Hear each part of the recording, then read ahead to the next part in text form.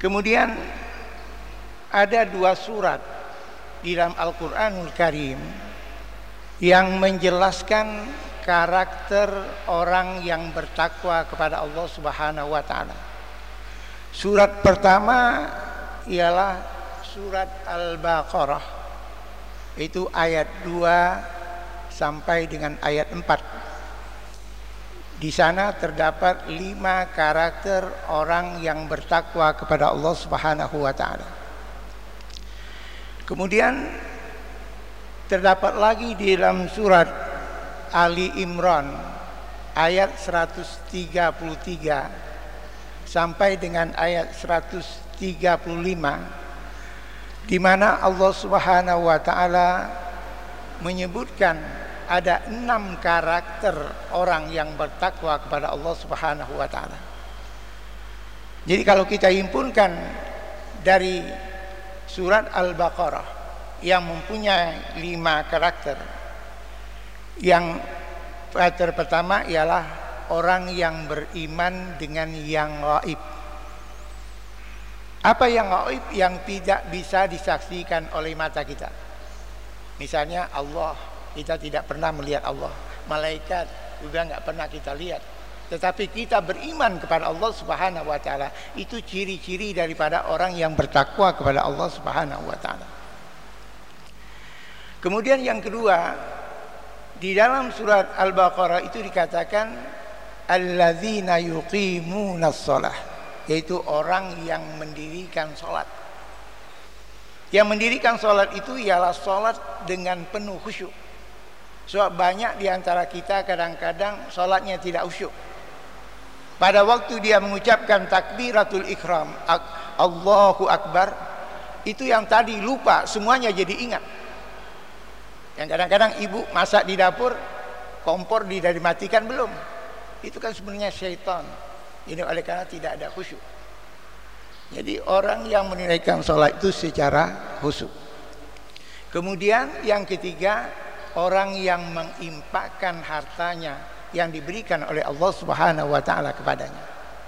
Ini orang adalah ciri-ciri orang yang bertakwa. Kemudian yang keempat dikatakan dalam surat Al-Baqarah itu ialah beriman kepada kitab yang sebelum diturunkan kepada Nabi kita Muhammad, dan juga beriman kepada Al-Quranul Karim. Kemudian yang kelima, yaitu orang yang bertakwa kepada Allah Subhanahu wa taala itu ialah dia wabil akhirati hum yuqinun, dengan hari akhirat itu dia beriman. Kemudian di dalam surat Ali Imran Allah juga menjelaskan tanda-tanda orang yang beriman itu ialah orang-orang yang menginfakkan hartanya pada waktu dia senang dan pada waktu dia susah. Ya, kalau pada waktu dia senang mungkin dikeluarkan zakatnya, dikeluarkan sedekahnya, dikeluarkannya sumbangan dan lain sebagainya. Tapi pada waktu dia susah, sekedar dia berikan sebagian daripada harta yang ia miliki sesuai dengan kemampuannya.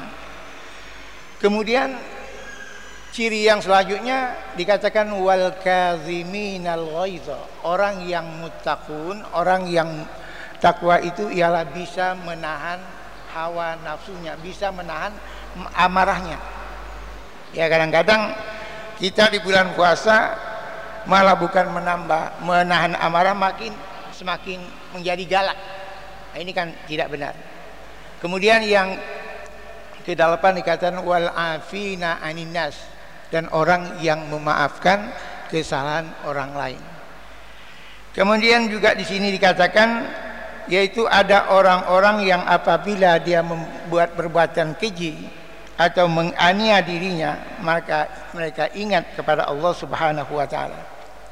Kemudian selanjutnya mereka memohon ampun dari Allah Subhanahu wa taala. Dan kemudian yang terakhir dikatakan mereka tidak meneruskan perbuatan kejinya karena mereka mengetahui perbuatan keji itu akan membawakan dampak yang negatif. Maka di sini dikatakan dalam 2 ayat itu ada yang dikatakan karakter ibadah sosial, Apa kata ibadah sosial? Yang saya maksudnya ialah umpamanya infak. Infak itu kan untuk sosial. Kemudian yang kedua, ada karakter yang apabila dia bisa menahan marah. Itu kan menahan marah ya, ada juga sosialnya. Kemudian yang ketiga dikatakan lagi di sini ialah orang yang apabila dia melakukan perbuatan dosa, dia memohon ampun kepada Allah Subhanahu wa taala. Jadi kalau kita lihat dalam surat Al-Baqarah dan Ali Imran itu terdapat satu kesamaan. Ada situ karakter ibadah sosial itu sama-sama infak. Jadi dalam surat Al-Baqarah juga ada infak, di surat Ali Imran juga ada infak. Jadi seolah-olah Allah mengatakan ini satu ada indikasi penting. Apabila seseorang tidak mau menginfakkan hartanya di jalan Allah Subhanahu wa taala, kemudian dia mampu, maka orang itu jangan ingin dikatakan orang yang bertakwa kepada Allah Subhanahu wa taala. Bapak-bapak, saudara-saudara sekalian yang saya muliakan, dalam ayat tadi la'allakum tattaqun, Allah Subhanahu wa taala mempergunakan kata-kata fi'il mudhari'. Fi'il mudhari' artinya untuk zaman sekarang dan zaman yang akan datang. Jadi tattaqun di sini bukan sesaat. Kadang-kadang orang bertakwa kepada Allah Subhanahu wa taala di bulan Ramadan doang. Ya, tetapi tattaqun di sini ya bukan hanya sesaat, tapi terus berlangsung sampai kita menemui Allah Subhanahu wa taala. Jadi ada kata-kata tattaqun. Ya, ini jelas bagi kita. Bapak-bapak, saudara-saudara sekalian yang saya muliakan, sebelum kita memasuki tentang tarbiyah Ramadan fi ashril awakhir min Ramadan, ada baiknya kita mengenal puasa-puasa umat lalu. Ya, apakah puasa umat lalu itu enteng atau sulit? Tapi saya katakan puasa daripada umat lalu itu adalah puasa yang sangat sulit.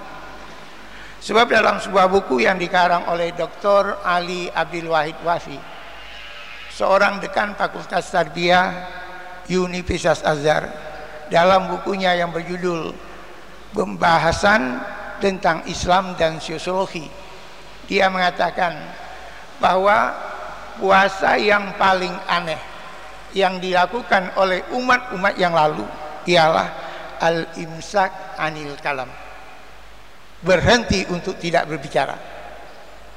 Kalau kita kan al-imsak anil muftirat, berhenti dari makan dan minum, dan yang membatalkan mulai dari terbit fajar sampai terbenam matahari. Tapi umat-umat lalu berpuasa al-imsak anil kalam, itu berhenti dari tidak berbicara sama sekali. Siapa yang melakukan? Yaitu al-imsak anil kalam itu terdapat di kalangan puasa orang-orang Yahudi. Jadi ya orang Yahudi juga ikut puasa, Pak. Bukan kita doang. Ya, jadi kita tuh nggak boleh juga protes kepada Allah, kok repot banget puasa. Tapi orang-orang Yahudi al-imsak anil kalam tidak boleh berbicara sama sekali. Ini terbukti dalam ayat Al-Quran sewaktu Siti Maryam bernazar kepada Allah Subhanahu wa taala agar dia diberikan sesuatu. Nantinya dia bernazar. Dalam puasa nazarnya dia mengatakan di dalam Al-Qur'an dikatakan inni nazartul lirrahmani shauma falan ukallimal yauma insiya. Jadi kata Siti Maryam, saya bernazar hari ini berpuasa kepada Allah Subhanahu wa taala. Kalau puasa nazar itu puasa wajib. Ya. Kemudian falan ukallimal yauma insiya, saya tidak akan ngomong dengan manusia sedikit pun pada hari ini. Sekarang kita tanya dengan kita, andai kata umat Islam kita dilarang ngomong, bisa nggak Pak? Apalagi ustaz, apalagi guru disuruh berhenti berbicara, nggak bisa. Wah, dulu di waktu ada televisi di Indonesia kan ada waktu bahasa isyarat yang begini-gini di bawah itu, mungkin kira-kira 5 tahun yang lalu atau lebih, itu bahasa isyarat. Gunung meletus begini, tapi padahal begitu mungkin tabrakan. Jadi kan bahasa isyarat itu tidak selalu benar. Kemudian untuk tidak berbicara juga terdapat di kalangan Kristen Katolik Trappist. Kristen Katolik Trappist.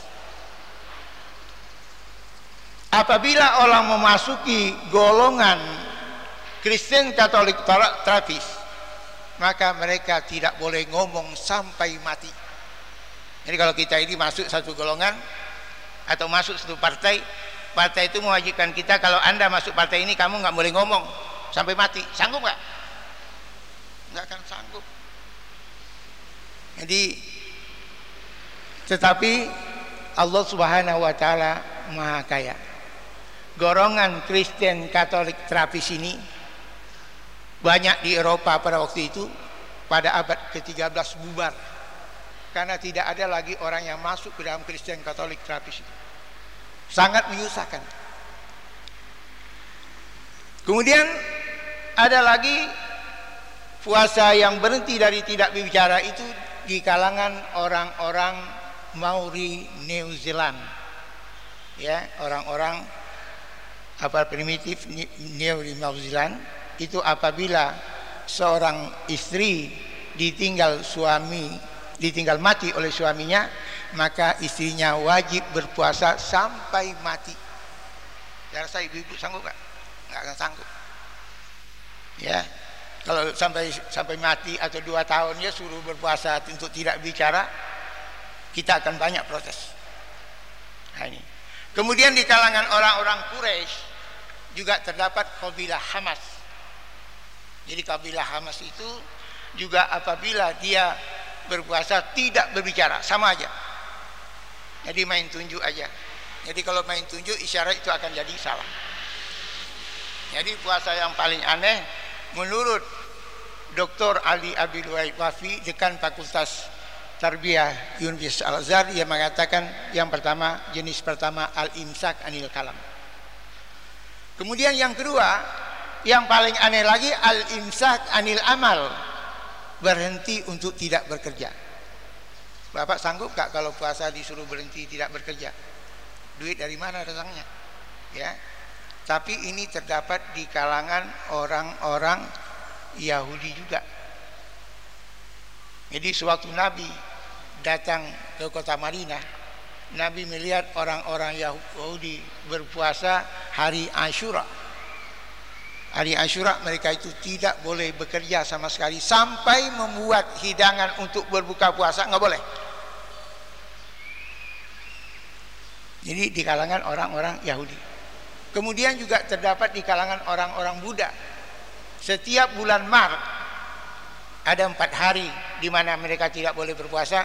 Hari ke-5, hari ke-9, hari ke-15, hari ke-22. Itu berhenti daripada tidak bekerja. Jadi waktu saya pernah ceramah di Jakarta Timur juga, saya mengucapkan berhenti dari bekerja ini. Kemudian ada orang Ambon menyampaikan kepada saya, Pak, kami juga di Ambon ada satu desa di mana apabila kami berpuasa kami tidak bekerja. Kok hebat banget. Jadi mereka itu sudah mengumpulkan uang 11 bulan untuk bulan Ramadan, sehingga untuk hanya beribadah kepada Allah Subhanahu wa Ta'ala. Bapak sekalian yang saya muliakan, dalam hadis Nabi kita Muhammad sallallahu alaihi wasallam menyebutkan tentang keutamaan bulan suci Ramadan. Beliau mengatakan, laqad ja'akum syahrun mubarak, awwaluhu rahmah, wa awsatuhu maghfirah, wa akhiruhu itqun minan nar. Jadi Nabi mengatakan telah datang kepada kamu ada bulan yang penuh keberkahan. Awwaluhu rahmah. Jadi hari-hari pertama sampai ke-10 itu penuh dengan rahmat Allah Subhanahu wa Ta'ala. Maka sering orang mengatakan awwaluhu rahmah ini, kalau kita ibarat orang main bola, itu babak penyisihan. Semua klub masuk. Kemudian baru kita lalui wa awsatuhu maghfirah. 11 sampai 20 itu babak semifinal. Kalau bola itu dikatakan babak semifinal. Kemudian yang ketiga, wa akhiruhu itqun minan nar. Dan yang ketiga ialah kita selamat daripada api neraka, yaitu kalau kita berpuasa pada hari ke-21 sampai hari 29 atau ke-30. Sekarang timbul pertanyaan bagi saya. Apakah orang yang tidak mendapatkan rahmat Allah Subhanahu wa taala akan mendapatkan ampunan Allah? Jawabannya bagaimana, Pak? Apakah orang yang tidak mendapatkan rahmat Allah akan mendapatkan ampunan Allah? Saya rasa agak sedikit mustahil. Ibarat main bola, kalau orang tidak masuk babak penyisian langsung main di semifinal aja, ya akan bisa. Kemudian yang tadi dikatakan wa akhiruhu itqun minan nar, dan yang 21 sampai ke 30 atau yang dikatakan 29 mungkin itu adalah dikatakan menyelamatkan kita dari api neraka.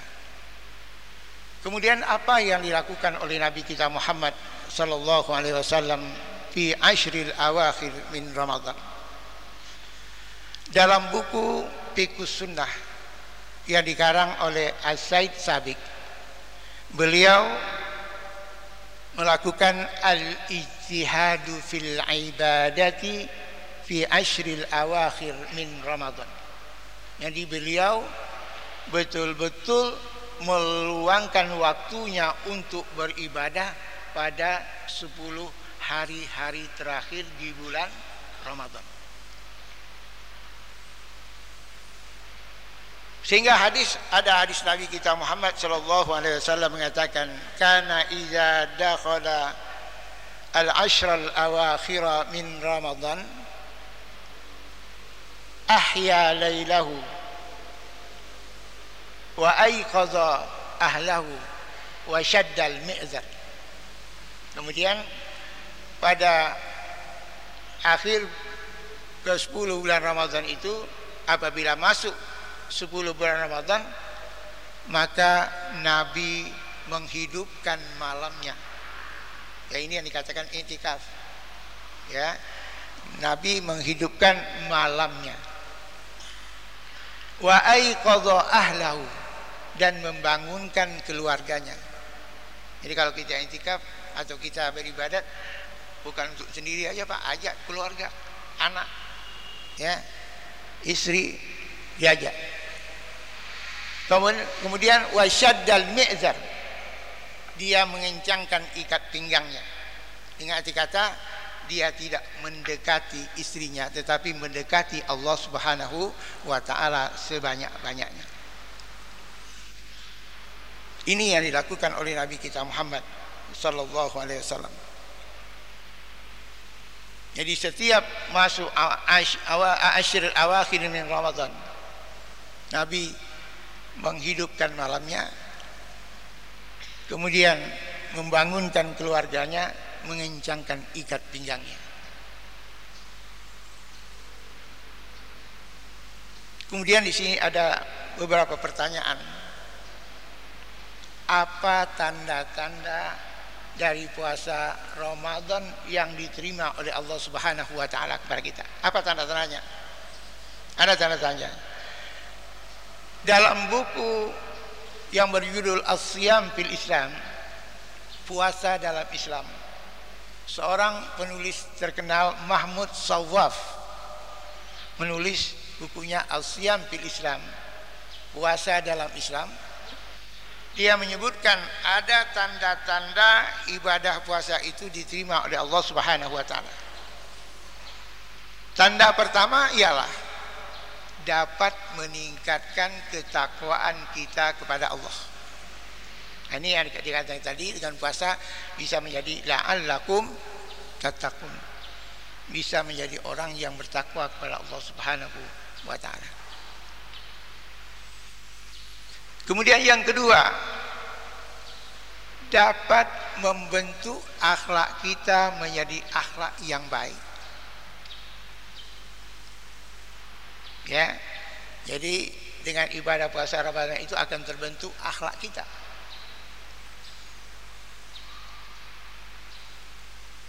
Kemudian yang ketiga, kita sadar dengan nikmat-nikmat yang diberikan oleh Allah Subhanahu wa taala kepada kita.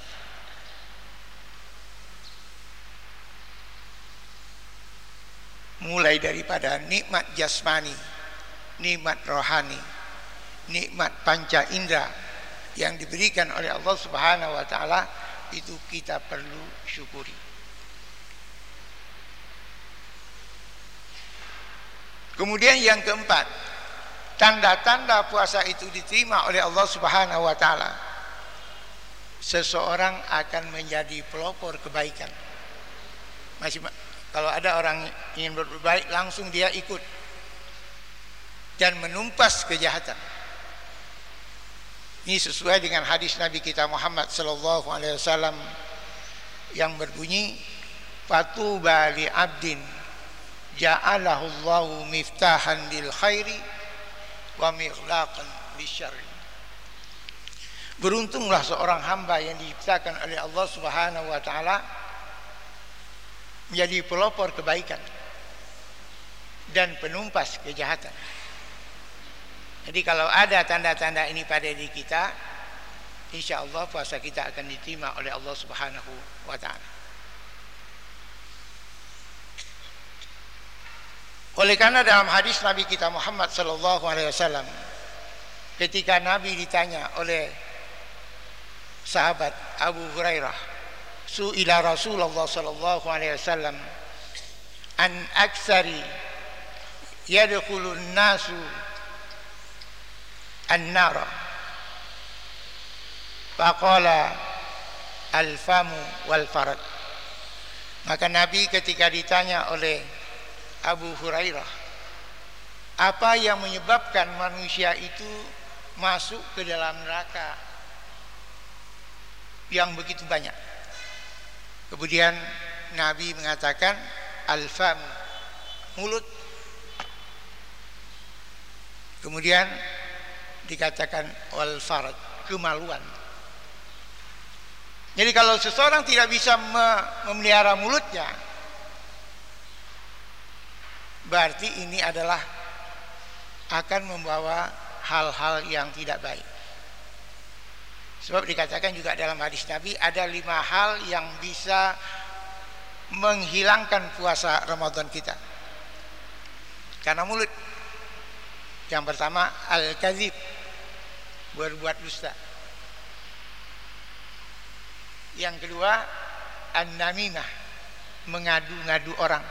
Ini yang dikatakan provokator. Kemudian al-aiman al-kadzibah, sumpah palsu.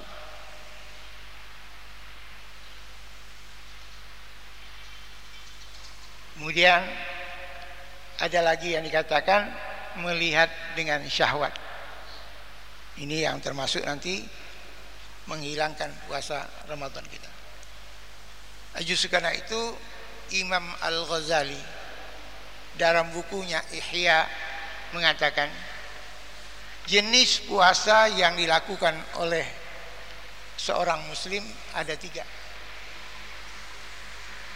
Yang pertama dikatakan oleh Imam Ghazali saumul awam, puasa orang awam, puasa orang kebanyakan. Itu hanya sekedar menahan diri untuk tidak makan dan minum. Tapi mencari kejelekan orang jalan terus. Itu namanya hanya sekedar menahan makan dan minum. Kemudian yang kedua ada dikatakan saumul khawas, puasa orang khusus. Di samping dia menahan makan dan minum, kemudian seluruh anggota panca inderanya juga turut berpuasa. Ya, mata berpuasa, telinga berpuasa, mulut berpuasa, kaki berpuasa, tangan berpuasa. Ya, ini puasa orang khawas. Kemudian ada yang ketiga lagi, puasa khususil khusus. Puasa yang khusus lagi. Apa itu ialah? Yang itu selain menahan makan dan minum, anggota badan kita berpuasa, juga hati kita juga berpuasa. Nah, kadang-kadang hati ini susah kalau berpuasa, Pak. Karena sifat iri dan hasad itu masih ada. Tapi kata Imam Ghazali, sampai ke tingkat kedua, puasa seseorang itu adalah sangat baik. Jadi kita ya kalau bisa puasa dengan hati. Ya, tapi kalau nggak bisa kata Imam Ghazali, sampai ke tingkat yang kedua itu adalah sudah baik. Ini katakan Imam Ghazali.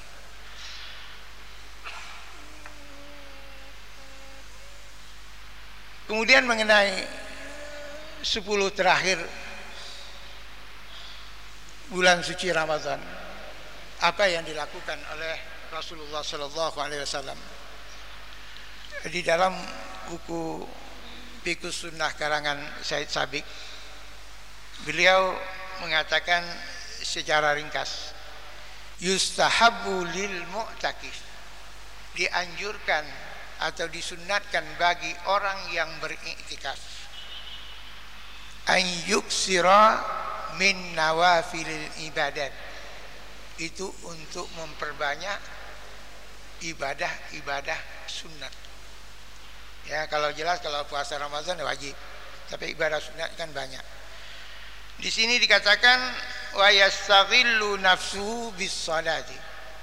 Jadi kalau kita sedang melakukan iktikaf, kita hendaklah memperbanyak salat atau qiyamul lail. Ya, oleh karena dengan qiyamul lail itu kita akan diangkat derajat oleh Allah Subhanahu wa taala. Buat dalam Al-Quran dikatakan wa minal laili fatahajjat bihi nafilatan laka asa an yab'asaka rabbuka maqaman mahmuda.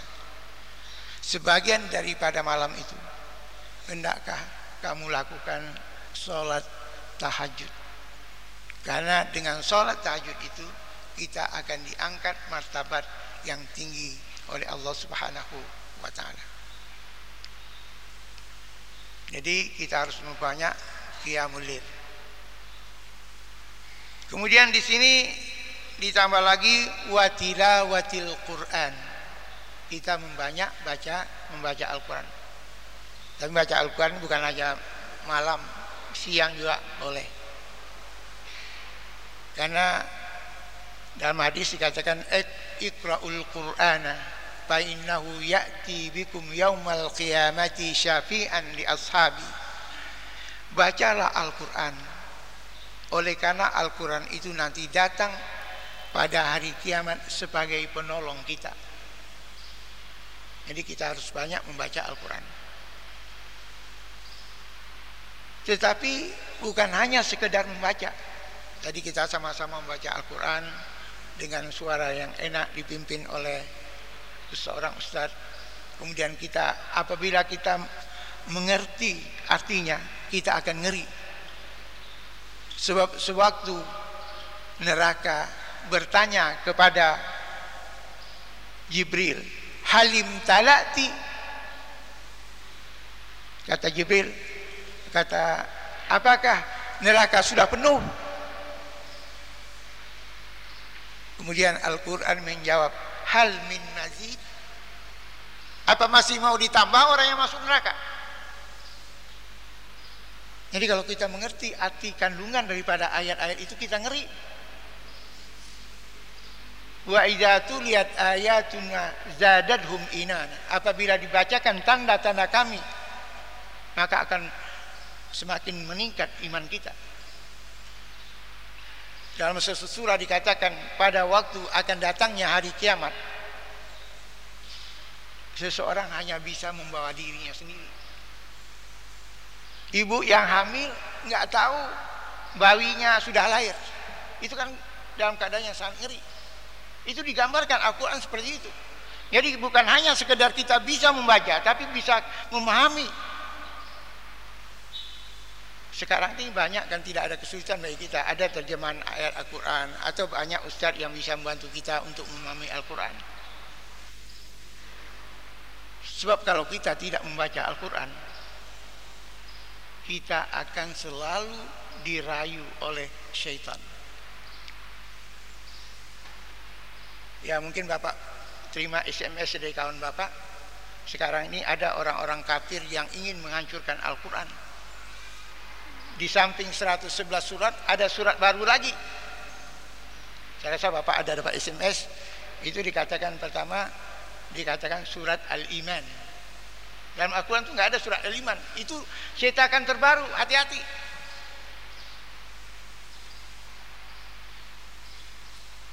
Kemudian ada lagi dikatakan surat Al-Wasaya. Surat Al-Wasaya itu artinya surat tentang nasihat-nasihat. Kalau kita lihat dalam Al-Quran nggak ada surat Al-Wasaya, nggak ada. Surat Al-Iman nggak ada.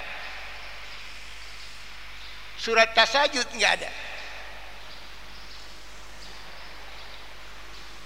Ini adalah perbuatan-perbuatan orang yang ingin menghancurkan Al-Quran, apalagi orang-orang Yahudi. Orang Yahudi tidak senang kalau Al-Quran itu tetap terpelihara. Al-Quran sendiri menyatakan wa yuharrifunal kalima an mawadhih. Orang-orang Yahudi itu memutarbalikkan wahyu-wahyu Allah dari tempatnya.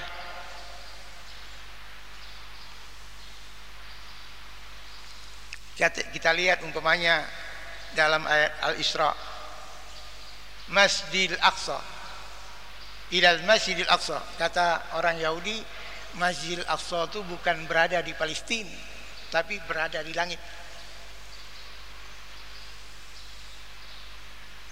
Sedangkan Masjid Al-Aqsa itu jelas adanya di Palestina. Sebab itu Nabi Isra dari Masjidil Haram ilal Masjidil Aqsa. Tapi mereka mengatakan Masjidil Aqsa itu bukan berada di Baitul Maqdis, tetapi adanya di langit. Ini yang mereka putar balikkan, Bapak sekalian. Justru karena itu di sini dikatakan yang banyak dilakukan oleh Nabi kita Muhammad SAW pada waktu dia mengadakan iktikaf pada 10 hari terakhir bulan Ramadan itu ialah membaca Al-Quran. Tapi bukan hanya membaca Al-Quran, tetapi memahami Al-Quran.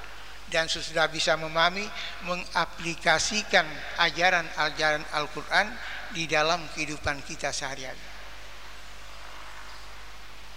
So, banyak di antara kita yang bisa membaca wa aqimus salata wa atuz zakata.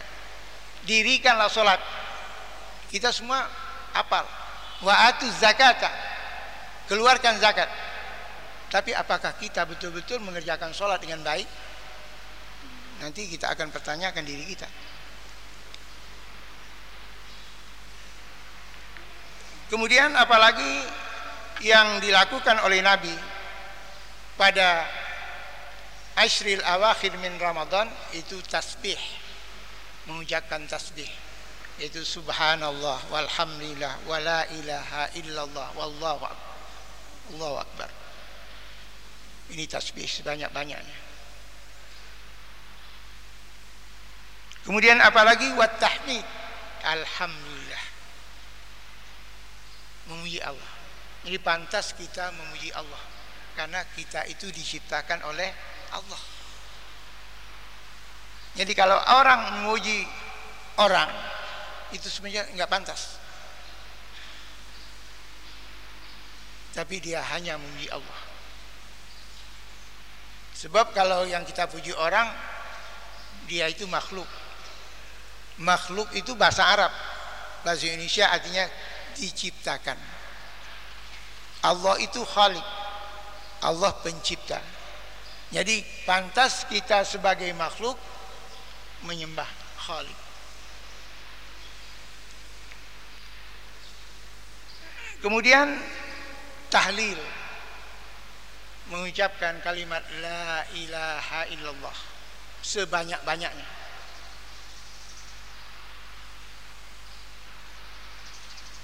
Kemudian wat takbir, Allahu Akbar.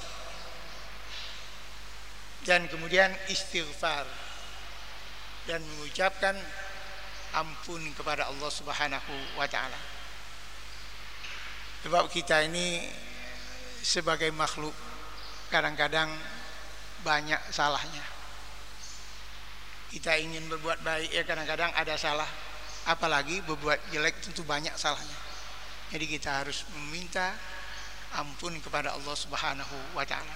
Karena Nabi kita Muhammad sallallahu alaihi wasallam dalam satu hadis mengatakan dia mengucapkan istighfar itu sebanyak 70 kali. Sedangkan Nabi, kalau kita lihat, Nabi itu adalah maksum minal khata', terhindar daripada perbuatan-perbuatan keliru. Tetapi Nabi selalu memohon ampun kepada Allah Subhanahu wa taala.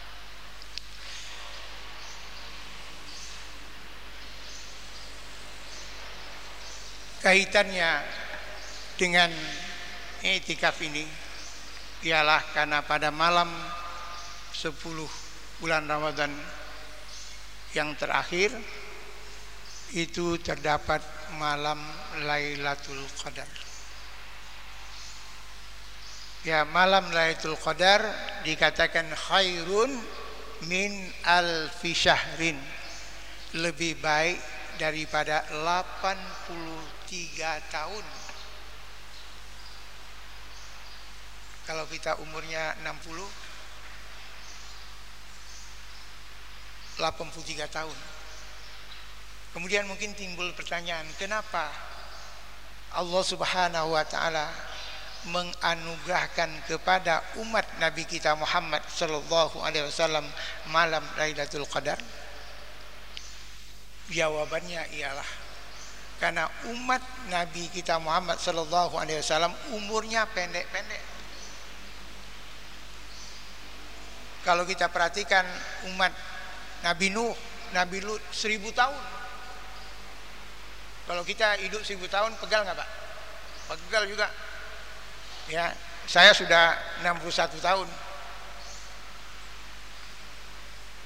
Jadi kalau kita mendapatkan malam Lailatul Qadar itu seumur hidup kita 10 kali, berarti amal ibadah yang kita lakukan sama dengan 830 tahun. Itu diberikan oleh Allah Subhanahu wa taala kepada kita. Tapi syarat-syaratnya tadi sungguh berat. Kita harus mengikuti fase-fase yang kita ikutkan tadi. Dikatakan dalam sebuah buku dikatakan innallaha yanzuru ilal muslimina fi awwali lailatin min Ramadan. Sesungguhnya Allah Subhanahu wa taala melihat kepada kita ini pada awal bulan Ramadan, sudah lihat oleh Allah. Ini orang ini serius ini untuk menyambut bulan Ramadan. Kemudian dikatakan dalam hadis itu wa man nadhara ilaihi lam yu'adzibhu. Barang siapa yang dilihat oleh Allah pada awal bulan Ramadan karena betul-betul dengan penuh tekad mengisinya dengan baik, maka Allah tidak akan menyiksanya. Wa yaghfiru lahu ila akhir lailati min Ramadan. Kita akan diampunkan oleh Allah sampai berakhirnya bulan Ramadan. Kemudian kalau ditanya kapan sih malam Lailatul Qadar itu Ustaz? Nabi mengatakan iltamisuha fi ashril awakhiri min Ramadan. Carilah malam Lailatul Qadar itu pada 10 malam terakhir. Ada yang mengatakan pilihlah pada malam ganjil, malam 21 tadi, 23, 25, 27, 29, mungkin 30.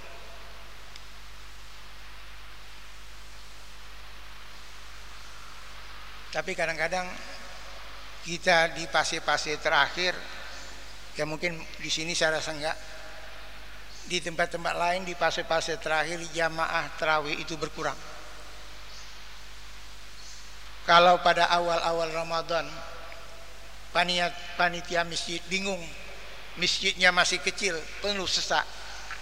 Pada akhir tinggal hanya beberapa shop. Itu ujian bagi kita. Ya, itu ujian bagi kita. Jadi sebetulnya semakin sedikit jumlahnya, semakin hebat. Kemudian sahabat Nabi Ibnu Abbas mengatakan, ini menurut dia, malam Lailatul Qadar itu akan terjadi pada malam 27 Ramadan. Kenapa demikian? Karena beliau berpegang dengan kalimat Lailatul Qadar yang disebut dalam surah Lailatul Qadar itu sebanyak 3 kali. Inna anzalnahu fi Lailatul Qadar wa ma adraka ma Lailatul Qadar. Lailatul Qadar 3 kali.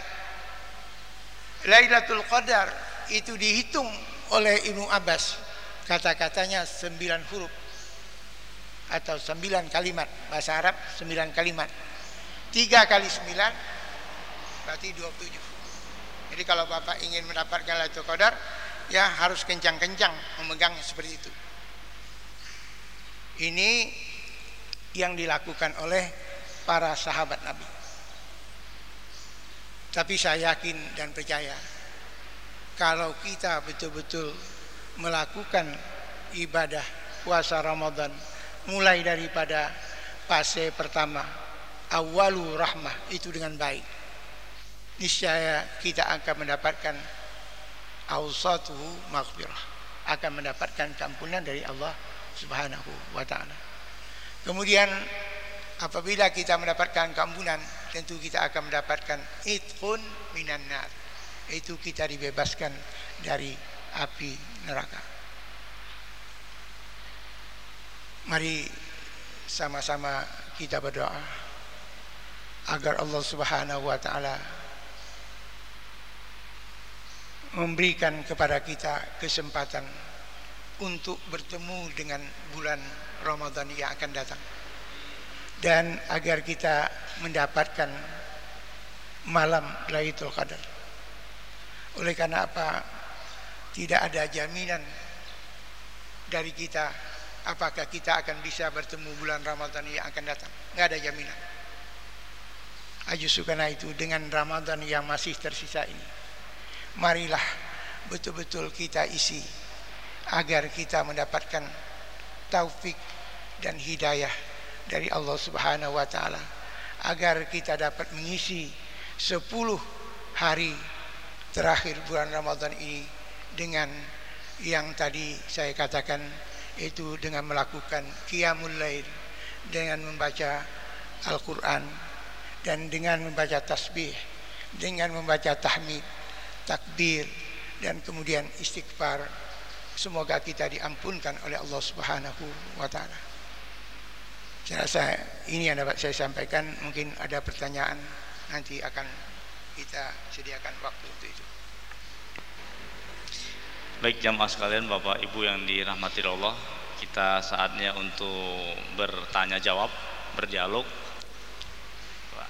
Mudah-mudahan ada yang mungkin belum dipahami apa yang disampaikan oleh Ustadz, silahkan bertanya. Dari Bapak 2, dari Ibu 2. Ya Bapak 1, 2, dari Ibu, silakan Ibu 2. Atau nanti kalau malu ya 1. Oh Ibu pojok dia. Oh enggak, oh ya 2. Silakan Pak. Bapak itu dulu, Bapak yang pertama. Bapak siap-siap ya. Siap-siap. Sini aja. Ya. Assalamualaikum warahmatullahi wabarakatuh. Masya Allah. Terima kasih Ustadz, khususnya yang insya Allah semuanya dimuliakan oleh Allah. Sebelum saya mengajukan suatu pertanyaan, perkenankanlah saya, nama Haji Mustaqim, umurnya 17 dibalik, alias 71 years. Kemudian alhamdulillah, barakallahu fi untuk kita semuanya, 5 tahun berturut-turut ini atas doa dari saudara-saudara kita. Saya dapat melaksanakan istiqomah 10 days before Idul Fitri, 10 hari, dan ini banyak yang sudah kenal. Di samping itu juga kajian-kajian yang Ustadz adakan, anytime saya ikut. Yang saya pertanyakan, saya sangat tertarik sekali. 3 poin tapi singkat. Sebenarnya banyak, tapi karena yang saya tertarik 3 poin, Ustadz atau bapak-bapak. Yang pertama, saya sering mendengarkan kajian. Maaf, ini udah tua ya, jadi batuk melulu. Di situ disebutkan oleh Imam Ahmad 3 hari ya kita itikaf, setiap harinya, bukan 3 hari, apalagi 3 hari, 1 hari itikaf di dalam periode 10 hari sekarang ini, subhanallah, itu pahalanya bagaikan, istilahnya dijelaskan itu pahala 3 parit. 1 parit adalah jaraknya dari langit ke bumi. Nah, ini kalau logika orang butak 7 kali pun tidak mungkin karena kehendak Allah. Ini dapat 3 parit 3 kali. Nanti tolong dijelaskan. Apalagi sampai 10 hari dan lain sebagainya. 1, Ustaz. Kemudian yang kedua, masalah Al-Quran yang akhir-akhir ini disinyalir banyak yang palsu. Ini kebetulan kajian diadakan belum lama, saya punya cucu ini di pesantren di daerah, kalau nggak salah Gintung, Cabang Gontor. Nah, ini mungkin itu belum lama kiainya menemukan tepatnya apa yang disampaikan Ustadz tadi, karena ada yang apa surat iman atau surat apa tadi kan nggak ada, saya tidak tahu persis. Itu dibakar oleh kiainya, kurang lebih ya mungkin ratusan, saya tidak tahu persis, dibakar. Dan kami sebagai pengurus masjid belum lama mendapatkan apa namanya sumbangan Al-Quran. Saya sempat tanya apakah sudah dikaji lebih dahulu di Depak, dia bilang sudah, tapi belum ada stempelnya. Kemudian yang ketiga, Masya Allah, diborong ini, tapi mudah-mudahan jawabannya simpel. Yang ketiga, Ustaz, ini juga saya baca di kajian di Imam Ahmad, diceritakan dalam kisah zaman Rasulullah, ada 2 wanita sedang puasa yang sangat berat, bahkan disinyalir oleh para sahabat sudah mematek, apa itu mau wafat atau mati. Kemudian laporan kepada Rasulullah, ya Rasulullah, ini kok ada 2 wanita saking lemahnya sudah mau mati.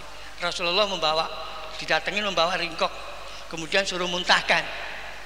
Muntah, ternyata daging mentah saudaranya yang telah mati. Sekian Ustaz, terima kasih dan mohon maaf ini saya panjang lebar. Jazakallah khair, khairan katsira. Assalamualaikum warahmatullahi wabarakatuh.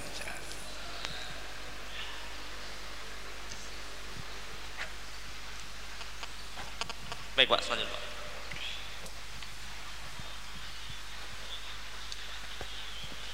Bismillahirrahmanirrahim. Nama saya Sarwono dari Tambun. Pertanyaan saya, apa tanda-tanda orang mendapatkan malam Lailatul Qadar? Soalnya malam itu kan sangat bagus dan banyak dicari orang. Untuk itu kan punya kelebihan-kelebihan. Itu yang pertama. Yang kedua, apa orang yang mendapatkan malam Lailatul Qadar itu merasa dirinya ada yang masuk sesuatu dalam jiwanya? Mungkin kan banyak ada cerita-cerita bahwa dia mendapatkan roh apa masuk ke dalam jiwa. Kun itu pertanyaan saya, terima kasih. Berikutnya dari Ibu.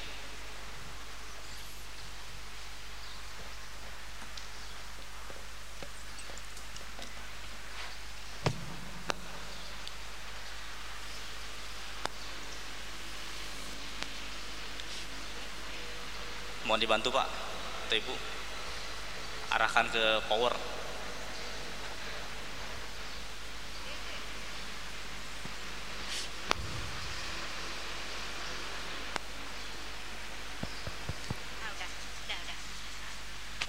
Assalamualaikum warahmatullahi wabarakatuh. Waalaikumsalam. Nama saya Ibu Musdalifah.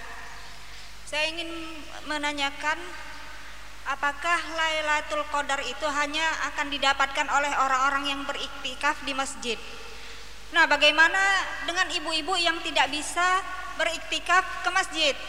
Karena dia misalnya mengurus makan sahur anak-anaknya, tapi dia di rumah melakukan juga seperti iktikaf di dalam masjid.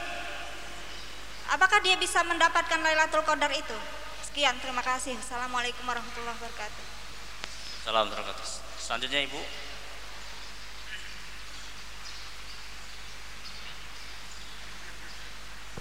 Langsung. Assalamualaikum warahmatullahi wabarakatuh. Nama saya Ibu Rizfa dari Perumnas 2 Bekasi. Yang ingin kami tanyakan, yang pertama adalah bagaimana hukumnya kalau kami dari kaum ibu ini ingin ikut beriktikaf di masjid. Yang kedua, seorang ibu yang sudah lanjut usia, sudah uzur, tidak dapat melaksanakan puasa, tentu harus dibayar fidyah. Nah, apakah fidyah yang dibayarkan ini boleh diberikan kepada anaknya yang sudah tidak tanggung jawabnya lagi, artinya sudah berkeluarga, sudah punya anak juga, namun yang membayarkan tentu anak yang lain, bukan si ibu yang bersangkutan. Itu saja pertanyaan dari kami. Terima kasih. Assalamualaikum warahmatullahi wabarakatuh. Waalaikumsalam warahmatullahi wabarakatuh. Jadi ada 4 pertanyaan. Fadhol. Baik, saya mencoba untuk menjawab pertanyaan dari Bapak yang pertama, Pak Haji. Yang dimaksud dengan beriktikaf itu kita mendapatkan pahala yang besar. Ini juga berdasarkan apa yang dilakukan oleh Nabi kita Muhammad sallallahu alaihi wasallam. Kana ya'taqifu fi kulli Ramadan bi 10 yauman. Di mana Nabi melakukan iktikaf di bulan Ramadan itu selama 10 hari. Setiap Ramadan. Tapi pada waktu tahun dia dipanggil oleh Allah, Nabi melipat gandakan menjadi 20 hari. Ini hanya buat Nabi, Pak, ya. Jadi pahala iktikaf itu memang sangat besar. Oleh karena tadi digambarkan antara jaraknya dari langit dan bumi dan lain sebagainya. Ini seolah-olah Nabi adalah ingin mengatakan kepada kita bahwa pahala iktikaf itu luar biasa pahalanya di sisi Allah Subhanahu wa taala. Sebab kalau kita bayangkan antara langit dan bumi itu mungkin juga menurut Allah masih singkat. Ya, tapi di sini maksudnya ialah pahala yang kita lakukan dengan melakukan iktikaf, apalagi dengan 10 hari, itu tidak akan dapat ditandingi pahala yang diberikan oleh Allah Subhanahu wa taala. Saya rasa itu jawaban saya. Kemudian mengenai Al-Qur'an, alhamdulillah buat masa sekarang, Al-Qur'an itu sekarang dan akan datang akan dijamin oleh Allah Subhanahu wa taala kebenarannya. Ya, dalam ayat Allah menjamin inna nahnu nazzalna dzikra wa inna lahu lahafizun. Sesungguhnya kami, inna itu harfu taukid kalau bahasa Arab. Nahnu artinya isim nahnu. Inna nahnu nazzalna itu taukidnya sudah 6 kali lipat. Jadi lahafizun, kami akan pelihara. Tadi sebagai contoh kita lihat dari saudara kita yang memimpin membaca surat Hujurat, itu adalah dia mungkin hafal Al-Quran. Jadi dengan banyaknya orang bisa menghafal Al-Quran, Al-Quran itu akan terpelihara keasliannya. Walaupun orang-orang yang lain ingin membentuk surat yang dikatakan tadi, ada surat Al-Wasoya, ya, ada surat At-Tasajud, nah itu tidak akan dapat. Oleh karena para ulama kita masih banyak yang hafal Al-Quran. Seperti kalau dikatakan ada IIQ, Institut Ilmu Al-Quran, PTIQ, Perguruan Tinggi Ilmu Al-Quran. Jadi dengan arti kata Nabi ingin menyatakan kepada kita agar apabila kita melakukan iktikaf, insya Allah kita akan mendapatkan pahala yang besar dan kita akan mendapatkan pahala malam Lailatul Qadar itu dengan baik. Kemudian dari Bapak yang dari Tambun, apa kiat-kiat untuk mendapatkan malam Lailatul Qadar gitu Pak ya?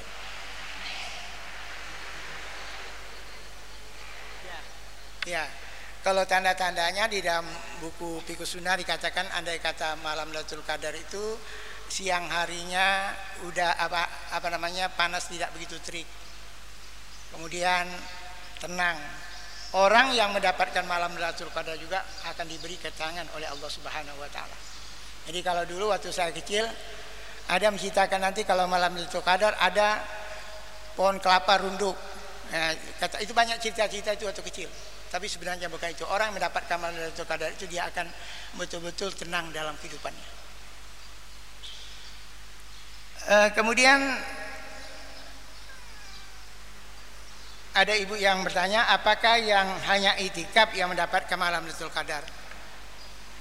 Ibu kalau ingin itikaf, saya rasa di sini kan mungkin disediakan juga untuk wanita, ya, ibu-ibu. Kalau tidak ya kita baca di rumah, kita itikaf di rumah. Tapi pahala itikafnya nggak dapat, Bu. Sebab itikaf itu di masjid. Ya, yang dikatakan itikaf itu apa artinya? Tinggal di masjid. Nah, jadi insya Allah walaupun ibu tidak itikaf, tapi insya Allah ibu akan mendapatkan Lailatul Qadar kalau ibu mengerjakan puasa Ramadan itu dengan khusyuk dan betul-betul mengharapkan ridha Allah Subhanahu wa taala. Jadi kita nggak perlu juga berkecil hati. Saya nggak pernah itikaf, ya kalau mungkin yang laki-laki mungkin, tapi kalau yang perempuan saya rasa itu ada pengecualiannya. Kemudian ada ibu yang bertanya, bagaimana ibu-ibu ingin beriktikaf? Itu sudah saya jawab, saya langsung tadi. Kalau ada tempatnya khusus disediakan ya kita bisa iktikaf.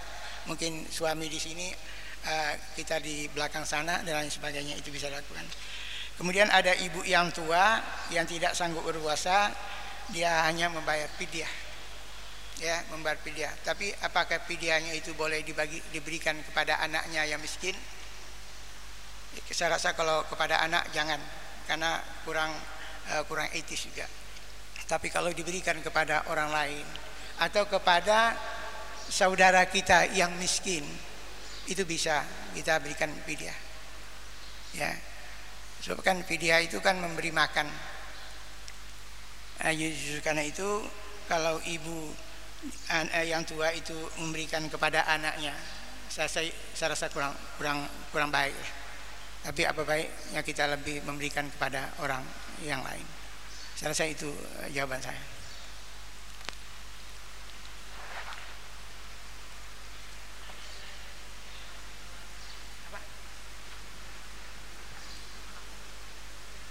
Nggak perlu dijawab. Maaf ini Ustaz, tadi ada pertanyaan saya, ada 3. Yang ketiga adalah bagaimana waktu kisah zaman Rasulullah itu terdapat 2 wanita yang sedang puasa berat sehingga mau meninggal kan. Kemudian sahabat tak begitu lihat laporan sama Rasulullah, ya Rasulullah terdapat.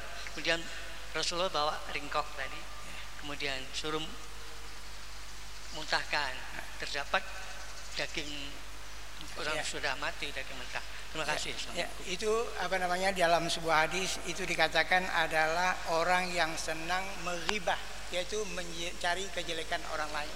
Sehingga pada suatu saat Rasul mengatakan muntahkan. Waktu dia muntahkan itu keluar darah. Oleh karena orang itu dalam kehidupannya memang selalu meribah, selalu melakukan hal-hal yang tidak baik, mencari kejelekan orang lain.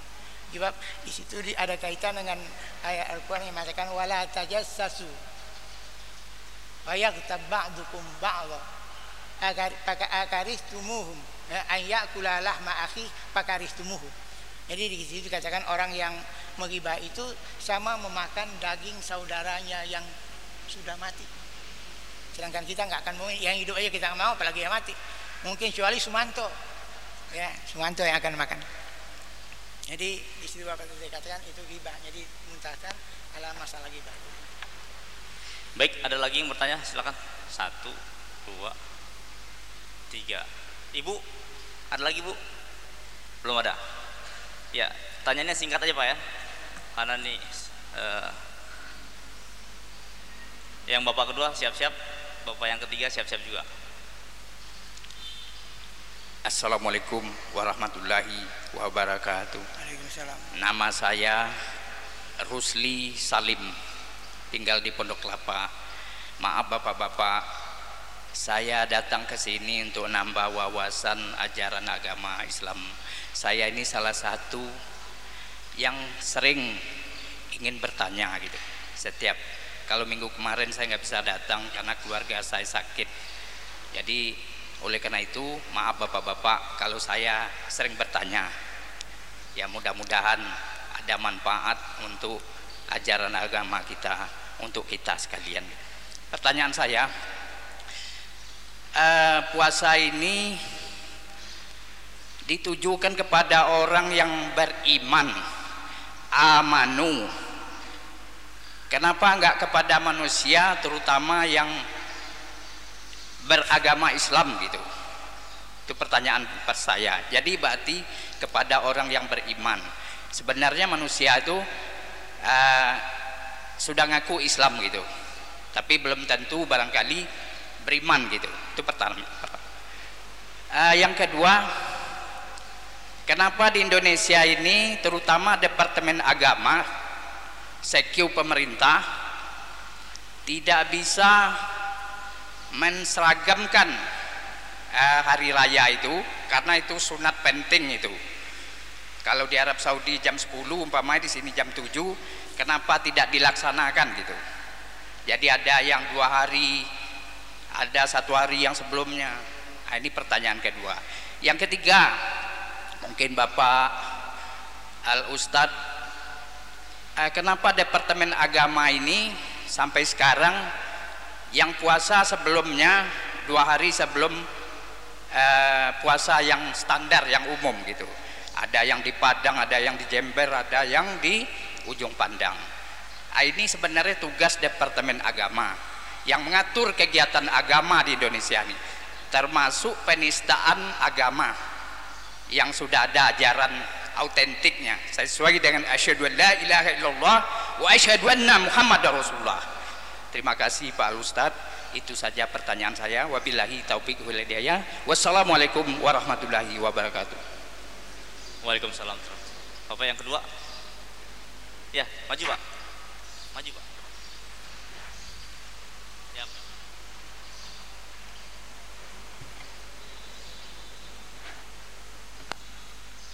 Bismillahirrahmanirrahim. Assalamualaikum warahmatullahi wabarakatuh. Waalaikumsalam.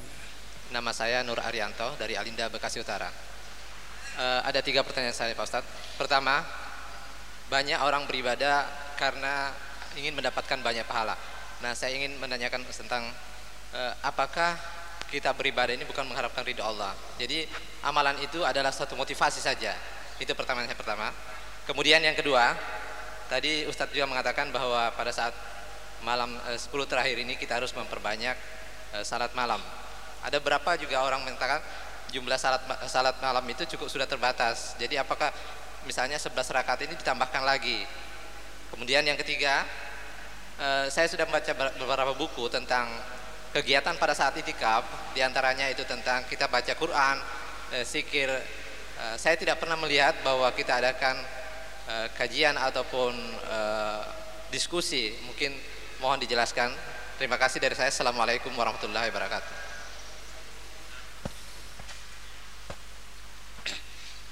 Assalamualaikum warahmatullahi wabarakatuh. Nama Khalid dari Galaksi. Pertanyaannya singkat Ustaz. Kalau memang Lailatul Qadar itu malam hari, pertanyaannya adalah kira-kira durasinya berapa lama? 1 jam, 2 jam atau bagaimana? Kemudian di Indonesia malam, tapi di luar negeri misalkan di Amerika atau di mana di belahan dunia yang lain itu kan mungkin siang. Lantas bagaimana kita harus memahami turunnya malam Lailatul Qadar itu seperti itu, karena terjadi perbedaan waktu. Terima kasih. Assalamualaikum warahmatullahi wabarakatuh.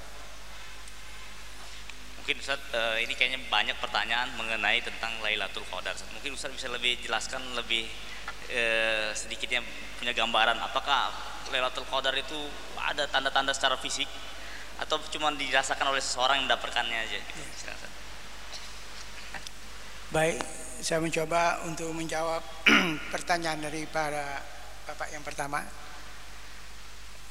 Kenapa Allah Subhanahu wa taala dalam Al-Qur'an memulai ayat tentang puasa itu dengan ya ayyuhallazina amanu, hai orang-orang yang beriman, bukan ya ayyuhan nas. Sebab Allah lebih mengetahui orang-orang yang berimanlah yang akan menyambut seruan Allah. Orang yang tidak beriman tidak akan menyambut seruan Allah. Sebagai contoh begini, ada orang yang berpuasa hanya ada pada hari pertama, kemudian pada hari ke-15, pada hari ke-30, karena dia salah menginterpretasikan hadis awalu rahmah, jadi awal pertama rahmat, 15 maghfirah, kemudian akhiruhu itqun minan nar. Jadi orang-orang yang beriman, mereka lah tidak akan memainkan interpretasi seperti itu. Maka dikatakan dalam Al-Quran, dalam hadis juga, man shoma ramadhana imanan wa ihtisaban ghufira lahu ma taqaddama min dzambi. Barang siapa yang berpuasa Ramadan didasarkan karena iman. Sebab untuk mendapatkan pahala Ramadan itu didasarkan iman. Ada orang yang berpuasa tidak dasari iman, seperti orang yang sakit kolesterol di Amerika Serikat disuruh berpuasa oleh dokter, Anda harus berpuasa, akan tapi tidak dasari oleh iman. Nah, jadi karena itu dalam ayat tadi ya ayyuhallazina amanu, hanya dipanggil orang-orang yang beriman. Tidak beriman silakan nggak puasa, tapi tunggu nanti siksaannya. Kemudian kenapa tidak bisa disatukan hari Lebaran? Nah, itu memang kita sangat sedih juga, apalagi kita sebetulnya bangsa Indonesia ini harus menyatukan diri. Sebab sudah ada suatu keputusan dari OKI, organisasi komprehensif Islam, apabila suatu negara Islam sudah melihat bulan, kemudian matlaknya, artinya perbedaan waktunya tidak terlalu jauh, kita harus mengikuti mereka. Tapi kadang-kadang kita gengsi. Nah, ini masalah gengsi. Waktu saya masih di Kairo, Mesir, itu Mesir pada waktu itu berpuasa hari Jumat, Libya berpuasa hari Sabtu, hari Minggu, 2 hari bedanya, karena memang ada unsur politisnya. Jadi karena itu kalau sudah Islam itu banyak unsur politisnya yang masuk ke dalamnya, sulit bagi kita untuk menyatukan. Justru karena itu memang Departemen Agama harus pintar-pintar untuk meraih atau menarik orang-orang itu dalam menyatukan hari-hari Lebaran dan hari-hari besar Islam itu sendiri. Bahwa dalam Al-Quran sudah dikatakan kullu hizbin bima ladainahum farihun. Setiap golongan itu akan berbangga dengan golongan sendiri. Tetapi golongan mana yang baik? Dalam Al-Quran itu hanya digambarkan ada 2 golongan, Hizbullah wa Hizbus Syaitan, partai Allah dan partai syaitan. Jadi partai syaitan itulah yang bisa membawa kita ke arah pertikaian. Jadi memang kita mengharapkan kepada Departemen Agama, mengharapkan kepada pemerintah agar kita bisa menyatukan hari-hari besar Islam sehingga nampaknya begitu semarak. Ya. Kemudian ada tadi yang menanyakan lagi bahwa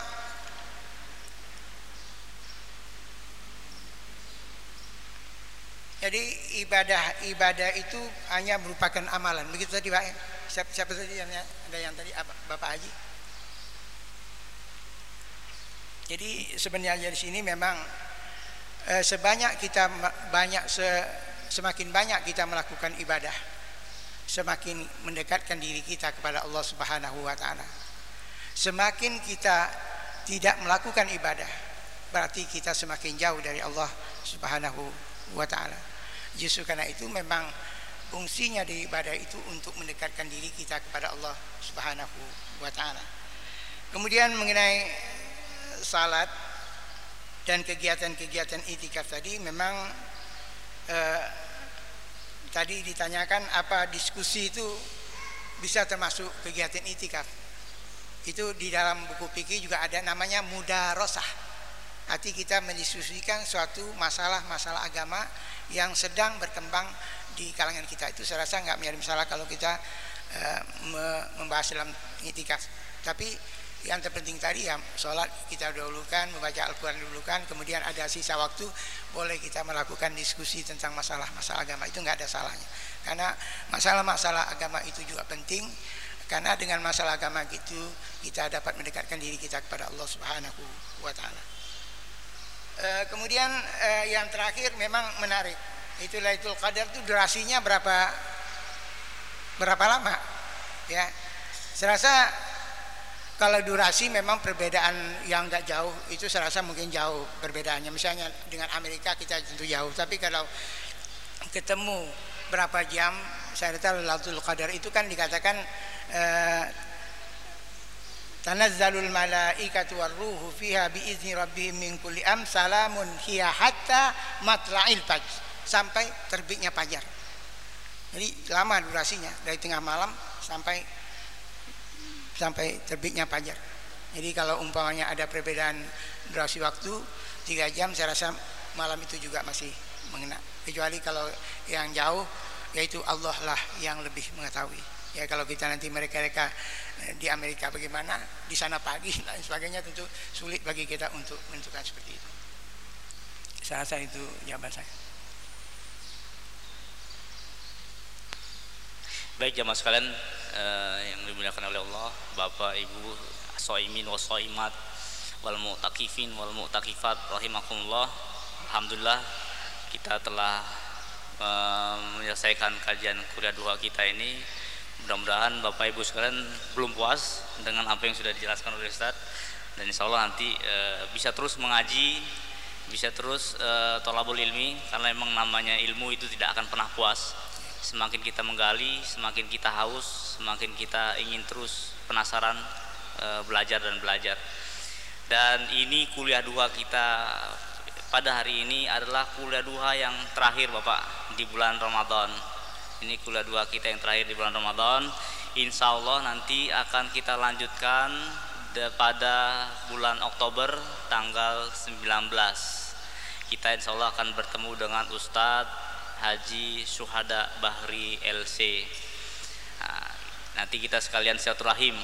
Kalau orang bilang itu halal bil halal, kita silaturahim ba'da Ramadan. Jadi halal bil halal, saling menghalalkan gitu ya. Kalau ada salah-salah, mohon maaf. Kami selaku membawa acara, selaku pengurus masjid, kalau banyak salah, kalau banyak khilaf, kami mohon maaf kepada Bapak Ibu sekalian. Karena sebentar lagi kita akan menyelesaikan bulan Ramadan ini, dan insya Allah kita akan bertemu kembali di bulan Syawal atau bulan Oktober tanggal 19 hari Ahad, dan kita mulai pada pukul 7 lagi, pukul 7 Pak. Jadi kembali seperti semula, pukul 7 kita sudah mulai. Kalau sekarang kan pukul 7:30. Sekarang nanti bulan Oktober kita mulai pukul 7. Kita ucapkan jazakumullah khairan katsira kepada Ustadz Dr. Azro'i Zakaria MA. Beliau orang tua kita pada waktu sama-sama belajar di Azhar di Kairo. Cuma saya kenal beliau, tapi beliau mungkin sudah lupa sama saya begitu. Tapi insya Allah saya ingat sama beliau. Beliau orang tua saya sewaktu saya masih kuliah di sana. Mari kita tutup kajian kuliah duha kita ini dengan membaca doa. Mungkin insya Allah nanti Ustadz Azro'i bisa memimpin. Ustadz, fadhol Ustadz. Sebelum kita membaca doa, mari kita sama-sama membacakan Al-Fatihah. A'udzubillahi minasyaitonirrajim. Bismillahirrahmanirrahim. Alhamdulillahi rabbil alamin arrahmanir rahim maliki yaumiddin. Iyyaka na'budu wa iyyaka nasta'in. Ihdinas siratal mustaqim. Siratal ladzina an'amta 'alaihim ghairil maghdubi 'alaihim waladdallin. Amin. Bismillahirrahmanirrahim. Alhamdulillahi rabbil alamin wassalatu wassalamu ala asyrafil anbiya'i wal mursalin wa ala alihi wa sahbihi ajma'in. Allahumma ij'al jam'ana hadza jam'an marhuma wa tafarruqana min ba'di tafarruqan ma'suma wa la tajal minna syaqiyan wala mahruma. Allahumma inna na'udzubika minal fusuq wasyiqaq wan nifaq wasum'ati wariya wa na'udzubika minas samam wal bakam wal junun wal juzam wa sail asqam. Allahumma dawina bidawaik washfina bisyifaik waghnia bifadlika amman siwaka wahdur anna adak.